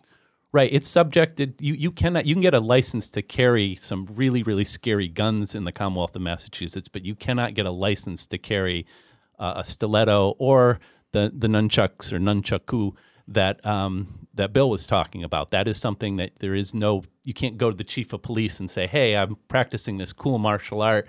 I'd love to be able to, see it, enhance my practice for cultural, historical reasons. You just don't have that option. Okay, so at the risk of invoking a phrase from my background, why is this knife different from all other knives? Again, these are different in the sense that they're associated with different ethnic groups. I know, but what makes it? I mean, I take it if I go walking around the street with a butter knife or a dinner knife. I'm not so sure now about a steak knife. Is that illegal, or what makes a knife illegal? What makes it illegal is having lawmakers say it's illegal and pass a law. And so they specifically in this statute that's at the heart of this criminal case have a list of about a dozen or so weapons, including other East Asian martial art weapons. Bill could talk about like what are commonly referred to as Chinese throwing stars are illegal to carry in Massachusetts. All these other, they're very kind of esoteric and not, there's no real rhyme or reason why certain things are illegal and certain things aren't. Studded bracelets are illegal in Massachusetts under this statute. What? What did you just say? They are illegal if you have a bracelet, like common goth accessory.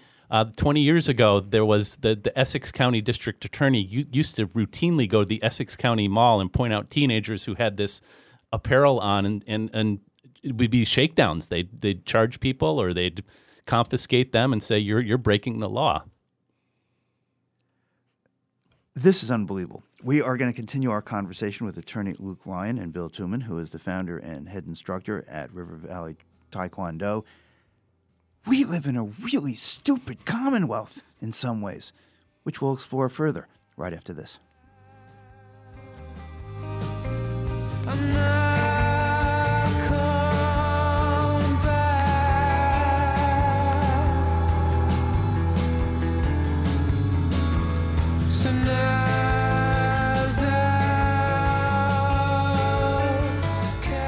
You're listening to Talk the Talk with Bill Newman and Buzz Eisenberg. Do you know what's happening this Friday at 9 a.m.? Is this week's Shop Friday local? Burgers and fries? Correct! They go on sale this Friday at 9 a.m. Full value gift certificates and you save 30%. Local. Burgers and fries. Spiked milkshakes and more. On the corner in downtown Northampton and on the main drag in Keene. Get ready to save 30% beginning Friday at 9 a.m. The Shop 30 store at WHMP.com. Go green on Black Friday at Winesick Nursery in Hadley. Get your fresh-cut green Christmas tree. Pick up a wreath made by the Winesick Elves or a festive poinsettia. Get greens for the mantle or holiday centerpiece or green-filled log boxes for the cemetery. Find gifts for those with green thumbs at Winesick's retail store. Get plants, pottery, garden tools, and novelties. Wrap up a bird feeder with seed. Get knickknacks, plant hangers, glass or planters, and gift cards. Go green on Black Friday at Winesick Nursery, Route 9 in Hadley, and online at winesicknursery.com. Does your city have a problem with cockroaches? PestGnome ranks American cities based on the number of homes with the insects and the number of available pest control personnel. Houston is at the top of the list, followed by San Antonio, Tampa, Phoenix, and Las Vegas. If you're flying over the holidays, keep close tabs on your baggage. The Transportation Department baggage complaint database is averaging about 300,000 of those grievances for the last 3 months. With the expected crush of passengers this week, the odds of your bags arriving with you are not as good as you might think. Subaru is recalling nearly 96,000 2021 Crosstreks and 2022 Foresters and model year 2021 to 2023 Legacies and Outbacks. An insufficient weld may allow water to enter the inhibitor switch, causing it to fail. That can cause problems with backup lights. I'm Mark Huffman. Learn more at consumeraffairs.com.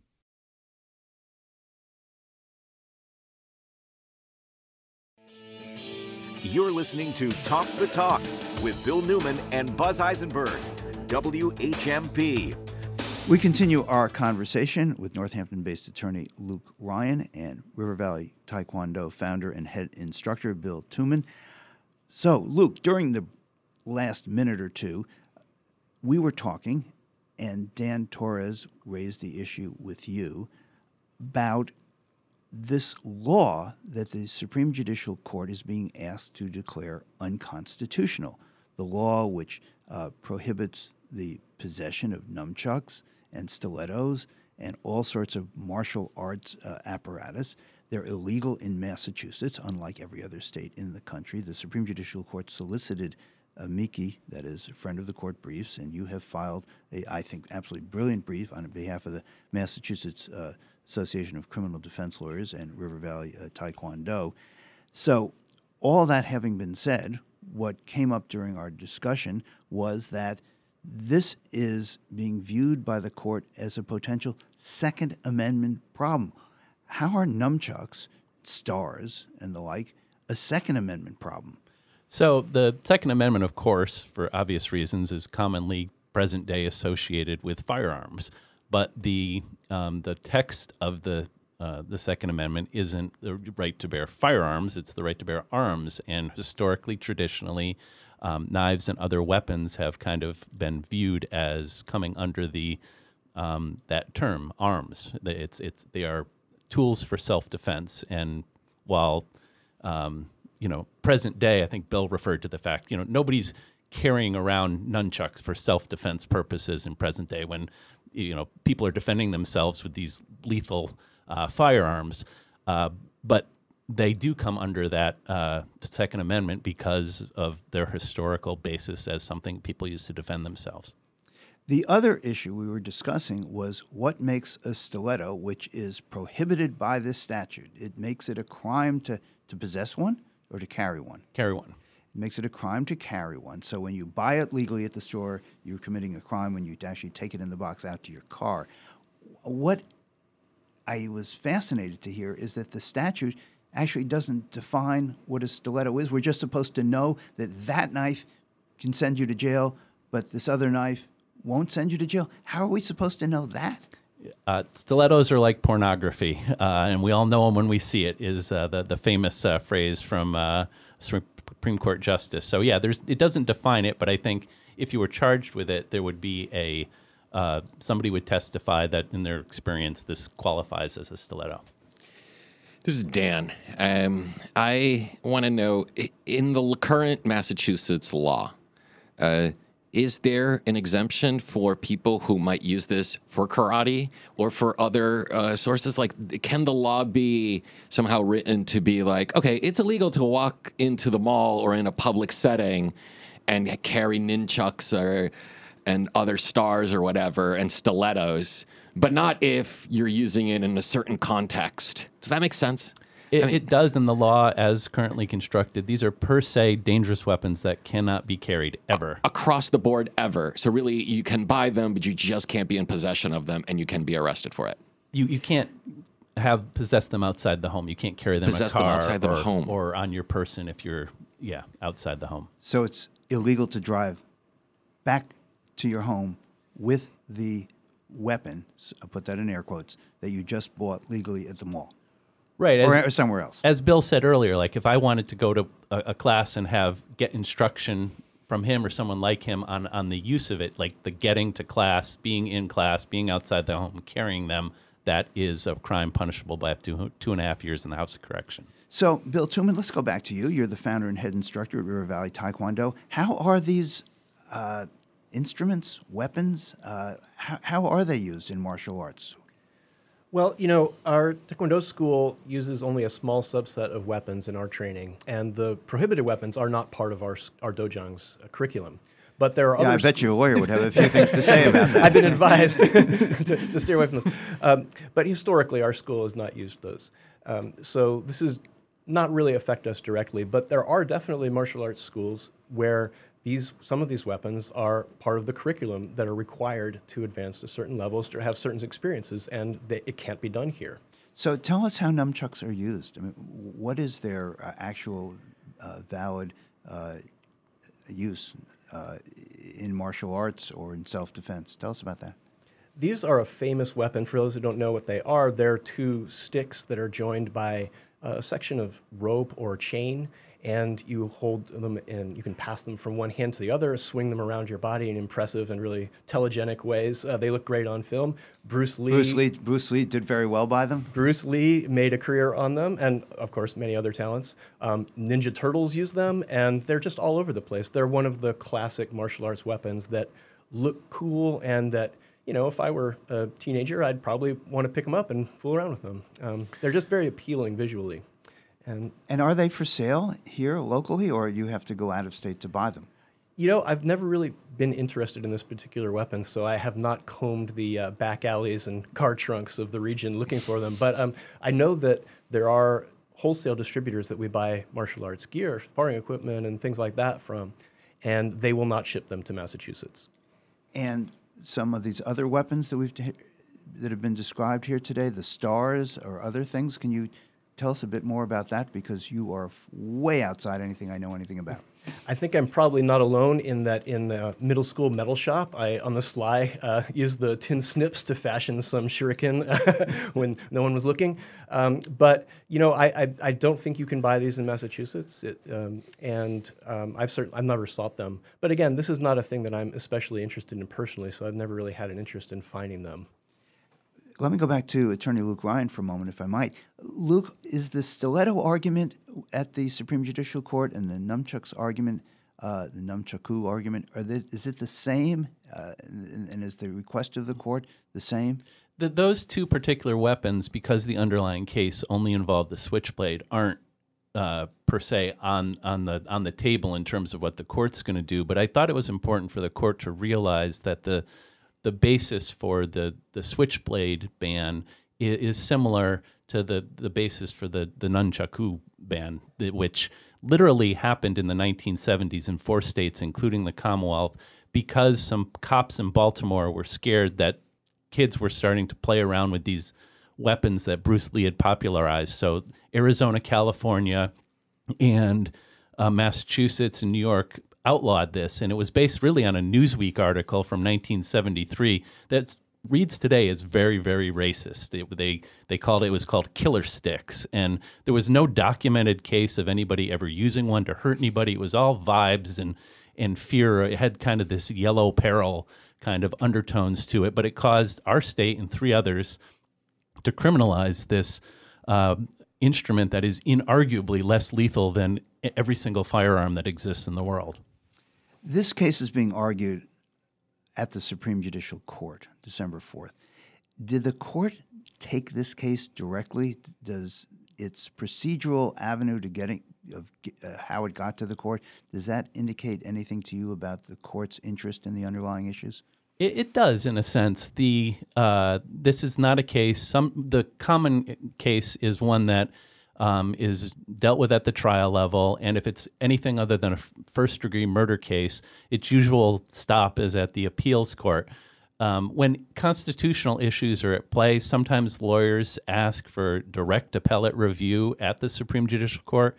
That's what happened in this case, and that's what the Supreme Judicial Court decided to do. In other words, they didn't ask for the intermediate court to kind of step in first and see how they were going to resolve it. They took it upon themselves to deal with this issue. And then the Supreme Judicial Court did something that is not all that unusual, but does show that the court has real questions about what the issues in the case are. And the court in this case, as I understand it, asked for submissions, amicus submissions, indicating, I think, that the court says there are a lot of groups out there or individuals who might really want to weigh in on this issue. Right, and that includes the Attorney General's office filed one in this case. There was a Knights... What does the AG say? The AG, I think, is reading between the lines. They think the case should get remanded back to the trial court to engage in the historical analysis that the United States Supreme Court says has to happen. I think what they're fearful of is a decision that would imperil the firearm licensing scheme that we have in Massachusetts, which is comparable to the one in New York that was struck down by the United States Supreme Court. So I think that is what I see going on with the Attorney General's office position. Explain this to me. Knives, in my opinion, can be really dangerous. And I've seen some pretty terrible things happen with knives, often not on purpose. And I'm wondering if, and in my criminal practice, and I'm wondering if you have some thoughts about how the Supreme Judicial Court can declare this statute unconstitutional for a whole variety of reasons, and yet not throw out the baby with the bathwater in terms of public safety. Or maybe the Supreme Court has already done that because it's, said most regulations of firearms will not stand. Right. I mean, I think what it's important to point out is that it is still against the law to use any weapon to assault and batter somebody or to threaten somebody. I'm sure the cases that you've had that where bad things happen were knives that it's perfectly legal to possess. So what we're talking about is a possession right, not that the law still prohibits the use of these in a violent, non-self-defense way. And so I don't think that there's any real value in maintaining a law that, on top of everything else, just gets enforced in a way that is discriminatory. Bill Tuman, who is the founder and head instructor at River Valley Taekwondo, will give you the final word. I think the benefit for these weapons practice is similar to what you'd see with a gymnast, where a gymnast might start by tumbling just on the floor and learn all sorts of beautiful, challenging ways of controlling their body and doing beautiful things. And that inherently has value. But at a certain point, they'll want to introduce these props or enhancements like a pommel horse or parallel bars or rings and balance beams. And these things all have their own distinct character and present different challenges and present different ways of moving, different ways of inhabiting one's body and expressing beauty. And martial arts weapons, I think, are similar to that. They take a core set of skills and amplify them and present different challenges. And so for those who are studying traditional martial arts weapons, self-defense or harming people is close to the last thing on their minds. And this is almost like, shifting analogies a little bit, it's like those tavern puzzles with a bunch of twisted nails that you try to unscramble. It's a challenge. And I would add, it's also a cultural dimension. It adds a way for people in the West, in the U.S., to understand a culture that is different. And there's a whole set of values and practices that are baked into the practice of these weapons. And those are really interesting and, can only be experienced in these specific environments with these specific tools. So they're useful for people to have those experiences. Bill Tuman, founder and head instructor at River Valley Taekwondo, and attorney Luke Ryan. Thank you both so very much.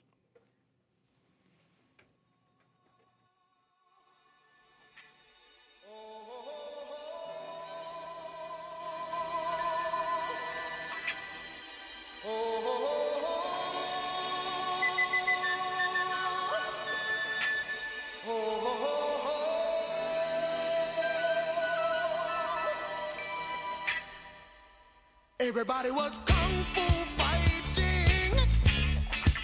Those kids were fast as lightning. In fact, it was a little bit frightening. But they fought with expert timing. This is Talk the Talk with Bill Newman and Buzz Eisenberg. For WHMP News, I'm Jess Tyler. The cities of Northampton and East Hampton will receive a combined $5 million from the state as part of efforts to decarbonize affordable housing and make it sustainable. The money is part of the first round of the Affordable Housing Deep Energy Retrofit Grant Program. $2 million will go to Valley Community Development Corp. for its plan to redevelop a former Northampton nursing home on Bridge Road into 60 affordable apartments. In East Hampton, another $3 million will go to Beacon Communities Development for the Treehouse Community Project. A civil lawsuit has been filed by Eric Granger of Munson, a minority shareholder of Treehouse Brewing Co., alleging two majority shareholders in the company are paid excessive salaries and secretly invested in real estate. Treehouse co-founders Nathan Lanier and Damian Goodrow have been accused of withholding financial information from Granger. Granger has been deprived of real financial benefit, according to the lawsuit, from the growing company. The 14th annual March for the Food Bank of Western Massachusetts ended in Greenfield yesterday, having raised $458,000. Here's Senator Jo Comerford on why she joined the march. I march because I believe in the work of the Food Bank of Western Massachusetts and the other food banks across the Commonwealth, meeting the immediate demands of hunger and food insecurity of our neighbors. Governor Maura Healey met marchers at the finish line in Greenfield. We're going to do everything we can as an administration to address food insecurity in this state. Nobody should be hungry in this state. The money raised will help provide 1.5 million meals to people in need. We had some showers this morning. They are starting to calm down as we get closer to the afternoon. We're going to be seeing some highs mainly in the mid to high 40s evening. Thankfully, temperatures are going to cool down as it's going to be mostly cloudy with no rain. Temperatures mainly in the mid to high 30s. And Thanksgiving is going to be a lovely sunny day with temperatures in the high 40s. I'm Jack Way with the 22 News Storm Team on 1015 WHMP. Find local news and local talk for the Valley, which says we need to appeal to the wealthy white people of our region because the marginalized people do not have money, which is true, but as we know, that's what happens when you have centuries of policies that are oppressive, that are racist. Where the heart of the Pioneer Valley lives. 1015 and 1400 WHMP. News, information, and the arts. Are you exploring the next step for you or a loved one? Join the vibrant and welcoming Rockridge retirement community. Moving to Rockridge is a chance to make new friends, live in bright, spacious apartments, enjoy farm-to-table food, activities, and trips to downtown Northampton and other fun places. Sign on before November 30th and get 30 days free and a waiver of the community fee. For more information, call 413-586-2902 or visit rockridgema.org. Rockridge Community, with everything that matters. The holiday season has just begun and everyone's already feeling overwhelmed. HelloFresh gets that, and they're here to give you a break. You can take back time spent on meal planning because HelloFresh has it covered with over 45 options to choose from each week with recipes that suit many lifestyles. You can skip that extra trip to the supermarket, too, because HelloFresh delivers all the quality farm-fresh ingredients you need right to your door, pre-portioned and ready to cook. They also have snacks, quick breakfasts, and easy lunches to cover mealtime anytime. And you can even save money because HelloFresh is 25% cheaper than takeout. Yeah, you see what we mean? HelloFresh handles all the hard part, so you can actually enjoy cooking at home again. So this holiday season, don't stress about mealtime. Sign up for America's #1 meal kit today, and you'll get free breakfast for life with the code ArmstrongFree at HelloFresh.com/ArmstrongFree. That means one breakfast item per box while subscription is active. Again, it's the code ArmstrongFree at HelloFresh.com/ArmstrongFree. HelloFresh.com/ArmstrongFree.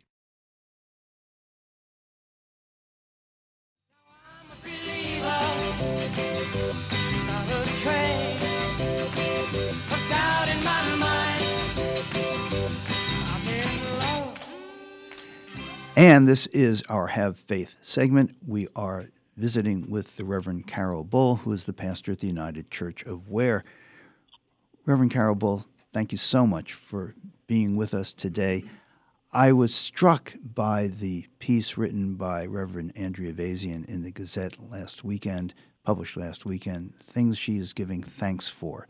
And I'm wondering if you could share with us your thoughts as we approach a holiday generally referred to as Thanksgiving, but also appropriately referred to as a National Day of Mourning. Sure. So great to be with you here, Bill. And I did read Andrea's piece, and I've read it before, and it's remarkable for its breadth and length. I think, for me, gratitude is a daily practice. Every day I do writing on what I'm grateful for, and, that helps me to be, I've always been kind of a half glass full kind of person anyway, but it definitely makes the glass much fuller when I do that daily practice. And Today and I think with Thanksgiving coming when family and friends arrive and things like that, it's just a lovely time to get together. And we also need to do our own work in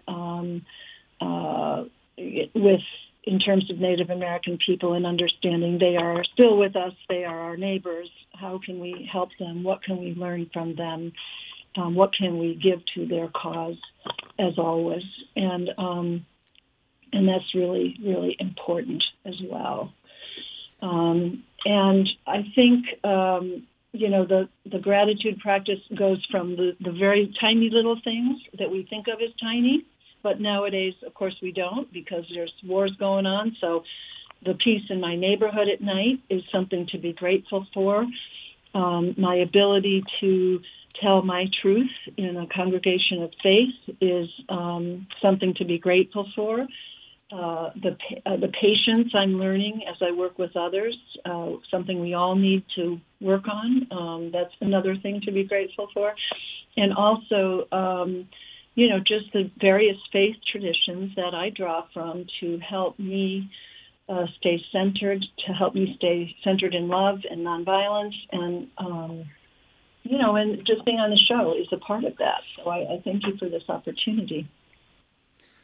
Tell us about how you will observe this day or how you bring yourself into this more spiritual realm of giving thanks and understanding more about our human condition. Mm-hmm. Yeah, well, I would say it's kind of more of the same, and by that I mean each day I start in meditation and prayer, and that anchors my day, and people have lots of different ways of doing that, of course, that are equally valid. I try to stay in touch with friends and family on a regular basis. I'll be with my son and my daughter and my daughter's roommate.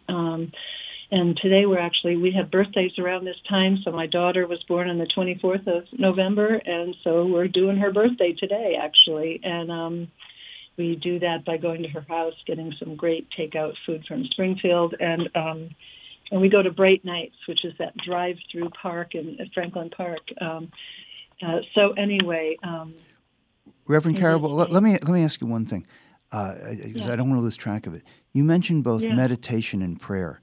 Are those close for you, or those are different practices? They can merge, but they happen. I mean, I have a small meditation room, and I go in there and I do whatever I'm able to do. Usually, it's at least 20 minutes in the morning. Sometimes later, I do more, and it's just my time to be with the divine beings who support me, and which includes ancestors, by the way, people whose shoulders I stand on, mentors, and I have a list of people I pray for, and I pray for my church community, and so usually I do prayer at the end. I usually meditate first, and then I do prayer at the end, but people do it, again, many different ways. I know. Meditating, I would say, you probably have heard, prayer is speaking to God and meditation is listening for God. So I do both of those things. Wow. I had not heard that. That was really good. I know you have a poem that you'd like to share with us. Want to tell us what it is? Yes, I have a few poems, and maybe I'll do the first. I'm going to do a poem on war and a poem on peace, and this is particularly timely. This is from Mossab Abu Toha, from his book Things You May Find Hidden in My Ear, and it's written for a doctor, Alicia Kesnell. When you open my ear, touch it gently. My mother's voice lingers somewhere inside. Her voice is the echo that helps recover my equilibrium when I feel dizzy during my attentiveness. You may encounter songs in Arabic, poems in English I recite to myself, or a song I chant to the chirping birds in our backyard. When you stitch the cut, don't forget to put all these back in my ear. Put them back in order as you would do with books on your shelf. So that's part one. Part two is the drone's buzzing sound, the roar of an F-16, the screams of bombs falling on houses, on fields, and on bodies, of rockets flying away. Rid my small ear canal of them all.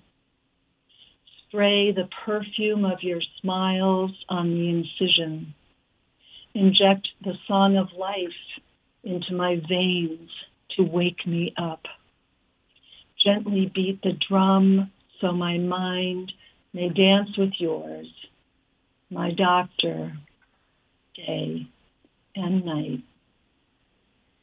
And Toha is a Palestinian, and he was recently handed back. He was kept for 2 days and apparently beaten. I don't know the rest of the current story, but he is an amazing poet. We are speaking with the Reverend Carole Bull, pastor at the United Church of Ware. When we come back, we're going to reflect more on war and peace, the meaning of life, and we're going to have a remembrance of John Kennedy, who was assassinated 60 years ago today.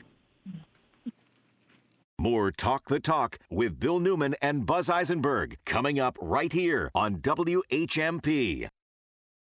What's cooking at River Valley Co-op? Here's avid eater, grocery shopper, and co-op member Bill Newman. The Co-op's kitchen is always stirring things up. Get ready-to-go meals, sandwiches, salads, pizza, burritos. Get help with holiday parties and dinners. Let's bake. The Co-op has all your baking essentials like ground up flour and grains, stone milled in Holyoke. Put a little oven in the oven. Breads and brownies, cookies and cake. Let your creative inspiration flow. River Valley Co-op, wild about local. Everyone is welcome. Massachusetts football returns to McGuirk Alumni Stadium for the last time this season this Saturday. It's UMass and UConn at noon. And as a show of appreciation, you'll enjoy an in-stadium fan fest when the gates open, including a cash bar, DJ, games, and a lot more. UMass will also celebrate their graduating class and their contributions to the UMass football program. Catch the Minutemen this Saturday at noon as they take on UConn. Get your tickets online at umassathletics.com/tickets. Texting privacy policy and terms and conditions posted at textplan.us. Texting enrolls for recurring automated text marketing messages. Message and data rates may apply. Reply stop, opt out. Minimum purchase required. Interest accrues from date of purchase, but is waived if paid within promotional period. Go to windowappointmentnow.com for full offer details. Attention all homeowners. Do you know when to replace your windows? Feeling too hot or cold? Fog between the glass? Spending too much on expensive energy that literally goes out the window? It's definitely time to replace. If you've put off replacing windows in your home because it's too expensive, here's great news. You can now get a free in-home window consultation and free price quote from Renewal by Andersen. And right now you can save $375 off every window and $750 off every door. Just text GET to 200-300 for your free consultation on top quality affordable windows or patio doors for $0 down, 0 payments, and 0 interest for a year. That's right, you don't pay a dime for an entire year. Text GET to 200-300 right now to save $375 off every window and $750 off every door. But hurry, these big dollar savings won't last long. Text GET to 200-300. Don't wait. Text the word GET to 200-300. Text GET to 200-300. You're listening to Talk the Talk with Bill Newman and Buzz Eisenberg, WHMP. I remember where I was 60 years ago today when the class I was in was told that President John F. Kennedy had just been shot and probably was dead. This was a momentous event for the country. It was a momentous event for me personally. And of course, it was one of the first assassinations that I was aware of. I mean, other presidents had been assassinated or had been the victims of attempted assassinations. But John Kennedy's assassination followed, of course, shortly by Martin Luther King Jr.'s assassination. And of course, there had been the assassination of Malcolm X, and then Robert Kennedy was assassinated. What a horrifying time in American history. What a terrible loss for the country. And it still reverberates and feels very personal to me. I'm wondering if you, Carole Bull, the pastor at the United Church of Ware, if you have any thoughts about this or about JFK and or the assassinations and or the violence on this day?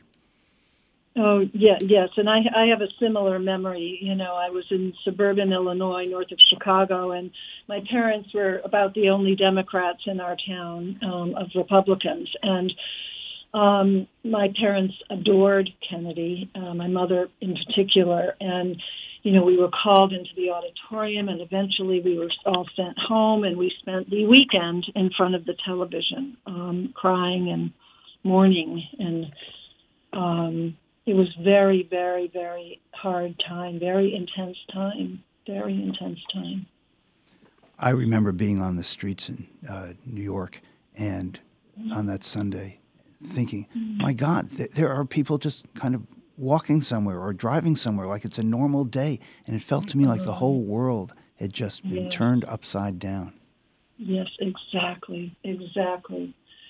Yeah, and then how to kind of come out of that morning time also and back to being the kid. It was a very weird time, but my parents were very, very, very upset, and it was troubling and scary, and seeing it on television also, just another piece of that, you know, at that time we were able to, and oh my God. Yes, and watching the assassination of the assassin on television. Oh my God. It was unbelievable, and to me, it was one of the few. And I'm not a terribly religious person or observant, but that weekend, I went to synagogue. Wow. I just felt the need to somehow be closer to something bigger, more important, more eternal. It was really an extraordinary event for the country. It was something that the country, in fact, experienced, I think, together in a very meaningful and very tragic way. Yes. You have another poem you'd like to share with us, Reverend Pastor? I do. So there's, first of all, the Poetry Foundation website is a beautiful place, and there are some wonderful things. This is not from that, but this is Gandhi's statements. And, of course, he said from the Peter scripture, echoed that, an eye for an eye makes the whole world blind. And then this beautiful piece. Let the first act of every morning be to make the following resolve for the day. I shall not fear anyone on earth. I shall fear only God. I shall not bear ill toward anyone. I shall not submit to injustice from anyone. I shall conquer untruth by truth. And in resisting untruth, I shall put up with all suffering. Wow.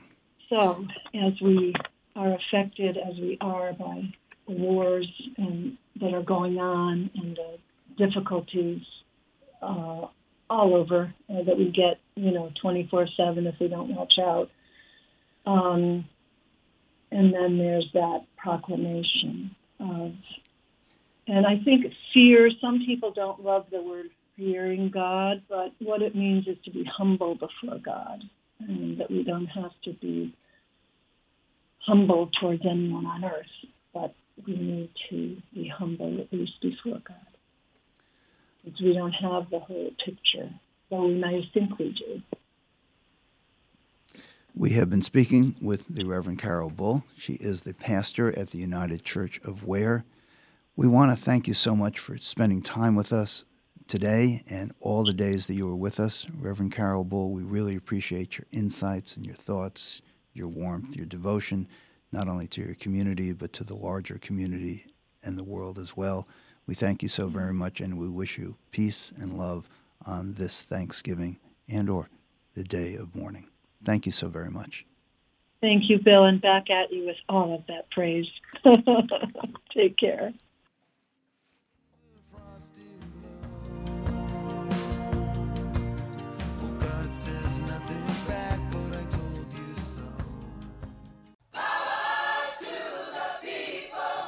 Tag you're it. Tom Hartman. Weekdays at noon. Tom Hartman Program, your home for the resistance. Commentary, conversation, and common cause. Join me, Tom Hartman, every weekday from noon to 3 right here on WHMP. 1015 and 1400 WHMP.